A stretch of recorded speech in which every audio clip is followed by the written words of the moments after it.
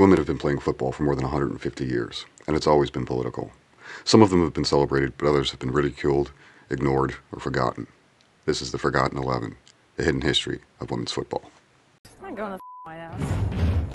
No.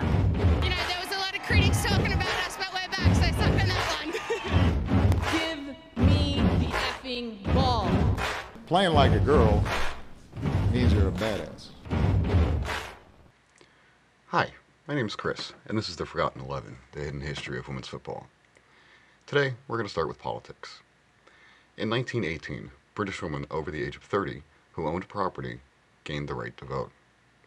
That's more than 8 million women, but not all of them. And there's more to politics than voting. In December of 1921, the English Football Association banned women from using their facilities, claiming that women's teams were not giving enough to charity. What did they mean? They never checked any records. In 1921, the British government ended a wartime program that helped pay for the salaries of miners. The mining companies decided that without government help, they would pay the miners half of what they had earned before. So the miners did the only thing they could. They went on strike for better pay. A strike is very simple. Workers don't work and the company stops making money. The hope is that the company gives in and pays the workers better. The problem for the workers is they don't make any money during that strike. So who can hold out longer? The workers and their hungry kids, or the company? The north of England is coal country. In 1921, the north of England is also home to nearly all of the most famous women's football teams in the world. And for many of the players, their fathers, their brothers, and their husbands are coal miners. Up until 1921, the women's football teams had played to raise money for the war effort and for charities. Veterans hospitals, veterans themselves, orphanages. And in the spring of 1921, the women's team decided to throw their fundraising abilities behind the striking miners. This is dangerous. Remember that some of these teams can pull in the equivalent of a few $1,000s per match. Imagine what $10,000 in groceries might do for those miners. How many people would it feed if you were careful about it? What it means for the miners is that they can now hold out for a fair contract for a long time. What it means for English politics is bigger. The women footballers are taking their considerable economic power and throwing down hard in the political arena to support the working class against the owning class. They're also putting their considerable fame behind this working class cause. This is almost revolutionary. The women's teams organize the Walton Cup. Teams enter to play for a championship cup, and the money they raise goes to help striking miners and their families. Some of these teams are as popular as the men's teams. So this is both big news and bad news for the mining companies. The miner strike took years to resolve, but the women's football teams, with the Walton Cup, had shown that they could be incredibly potent political operatives. The miners may never have been able to hold out for so long without the money raised by the Walton Cup matches. Now, all I've found so far is the final of the Walton Cup was played between Bentley ladies and Painthorpe ladies. Bentley ladies won 5-1. While the Football Association never mentioned this strike or the Walton Cup directly, this may have been what they were referring to when they said that not enough revenue from the women's matches was going to charity. The FA didn't consider striking coal miners a worthy cause. When the FA bans women from playing in December 1921, it is also, intentionally or not, trying to keep the women's teams out of politics and labor relations. Remember, women's football has always been political.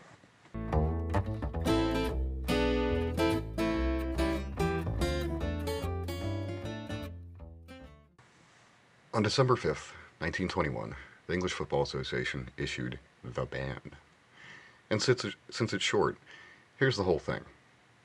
Quote, complaints having been made as to football being played by women, the council feel impelled to express their strong opinion that the game of football is quite unsuitable for females and ought not be encouraged. Complaints have also been made as to the conditions under which some of these matches have been arranged and played, and the appropriation of receipts to other than charitable objects. The council are further of the opinion that an excessive proportion of the receipts are absorbed in expenses and an inadequate percentage devoted to charitable objects. For these reasons, the Council requests clubs belonging to the association to refuse the use of their grounds for such matches.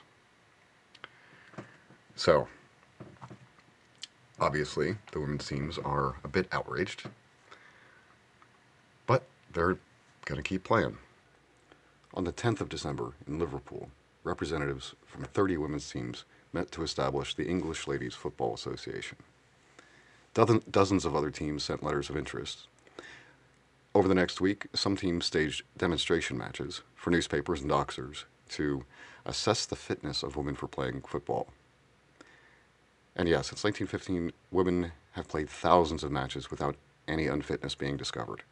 So these matches are maybe more of a, in case you missed it, women can play ball. And the next few weeks are a very busy time for the English Ladies FA. They came up with an organizational constitution, a new format for proper competitive league play. They secured places to play all over the country. And by January 1922, they have nearly 60 teams and a plan for the Ladies English Cup later that year. There are two new rules. The English Ladies FA teams can only play other English Ladies FA teams. And except for the Cup, the women can't play more than 15 miles from their homes.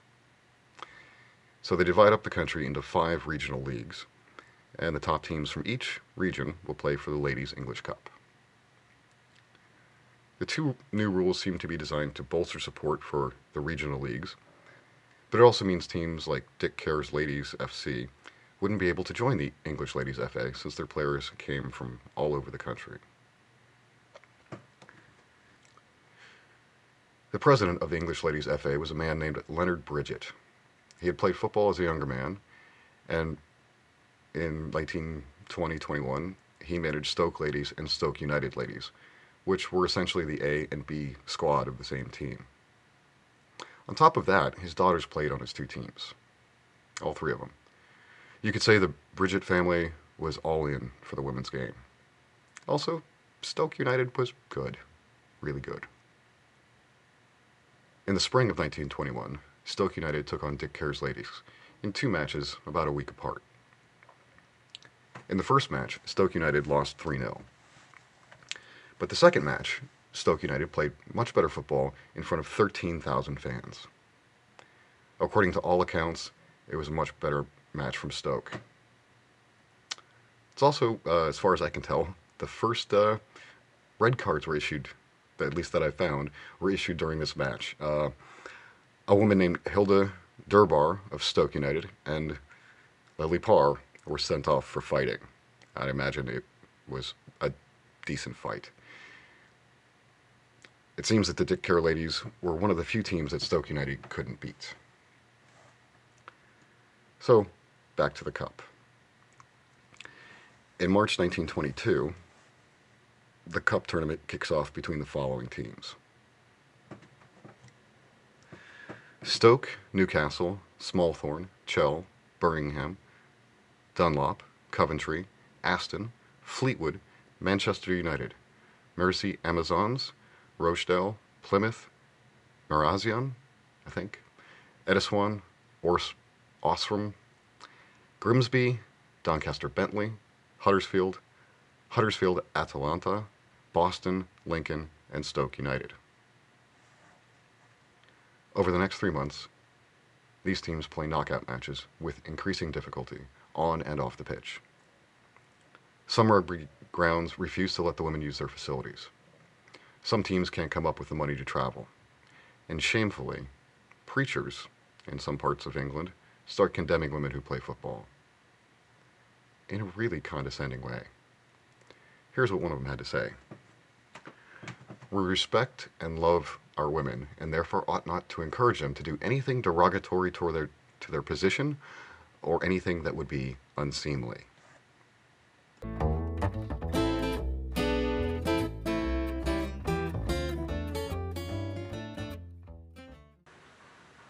By early June, they were down to 2 teams.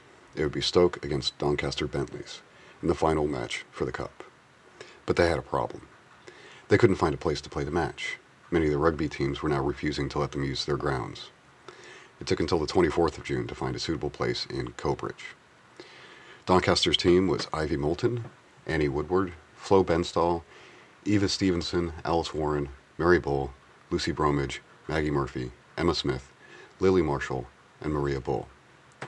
Stoke was Gladys Mountford, E. Smith, Lizzie Carroll, Hilda Derber, Dolly Cooper, Lily Bridget, Tilly Wagg, Daisy Bates, Lily Brindley, Elsie Stanier, and Eva Bridget. Lily Brindley normally played in goal for Stoke, but in the final, Len Bridget played her as a center forward, and Gladys Mountford was put in goal. It might seem odd to play a goalie as a forward, but I'm just looking at a team photo of Stoke. Lily Brindley has got to be almost 6 feet tall. The rest of the team are vaguely smiling, while Lily Brindley stands in the back center of the photo, arms crossed, with a look on her face that says something like, "Could we get on with this? I've got to get back to wrestling that bear." Several sources just call her fearsome. On the 24th, heavy rain kept the crowd to only 2,000 people. Doncaster's Emma Smith opened the scoring in the 5th minute, but Stoke's Daisy Bates and Elsie Stanier both managed to score before the half. By the second half, the pitch, the ball, and the teams were soaked through from the rain. Late in the half, Stoke's captain, Dolly Cooper, managed to convert a penalty, and Stoke won the cup, 3-1. The English Ladies FA existed on paper until the 1930s, but this final cup match appears to be the last match they officially organized.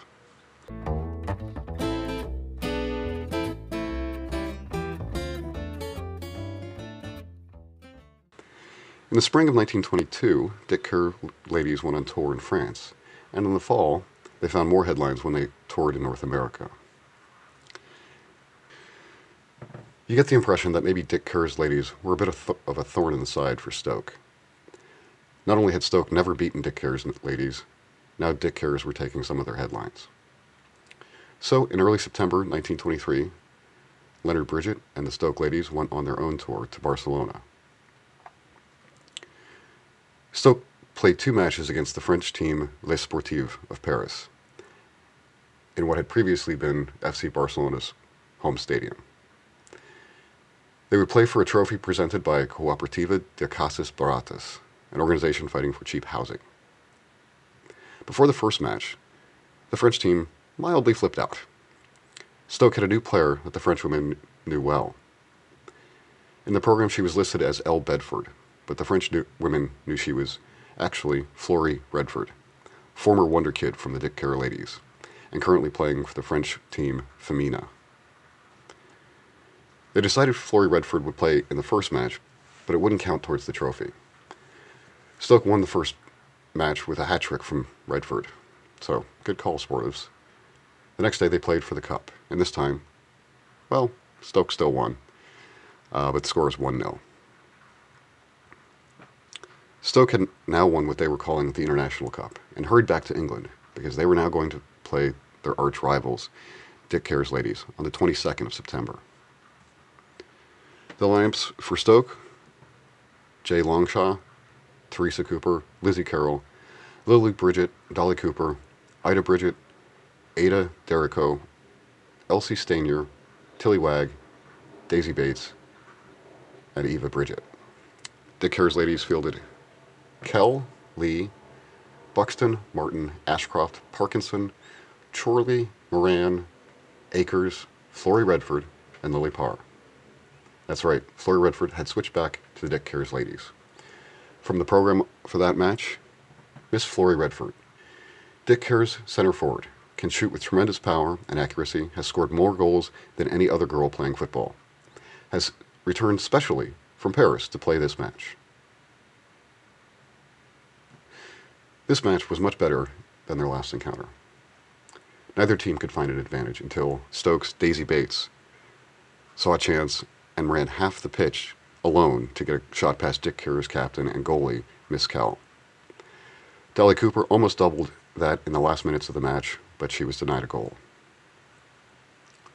Stoke win 1-0 in what appears to be Stoke's final match. It is a very rare defeat for the mighty Dick Kerr ladies.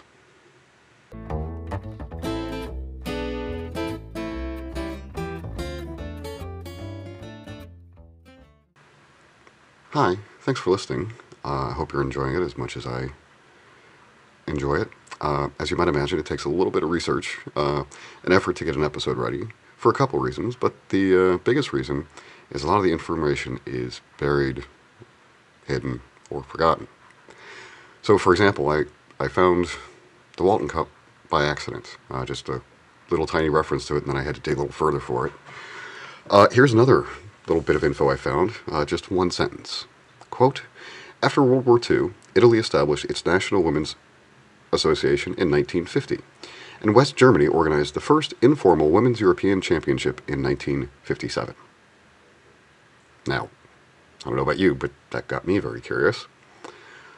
Then I found a reference to an article from January 1st, 1957, and that headline reads, Britain beat Germany 4-0 in European Championship in Berlin. And it seems to me that that's a British and West German women's team. Those little tidbits are kind of what keeps this show going. So if you'd like to find out more, or see photos of these players, maybe even some film when I find it, or tell your story, or just say hi, please join our Slack channel. Slack is a group chat. It's on the web, or you can get an app. It's free, like I said. Just check your app store. If you'd like to help with research, Slack is where we'll talk about what I'm working on, what you might want to work on. I can see a problem coming up in the next few episodes. If your French or Spanish is better than mine, please reach out. It'd be a great help. And if you know German or Italian, I'm going to need help with that, I hope, if I can find some resources. And yeah, like I said, thanks for listening, and I'll see you next time.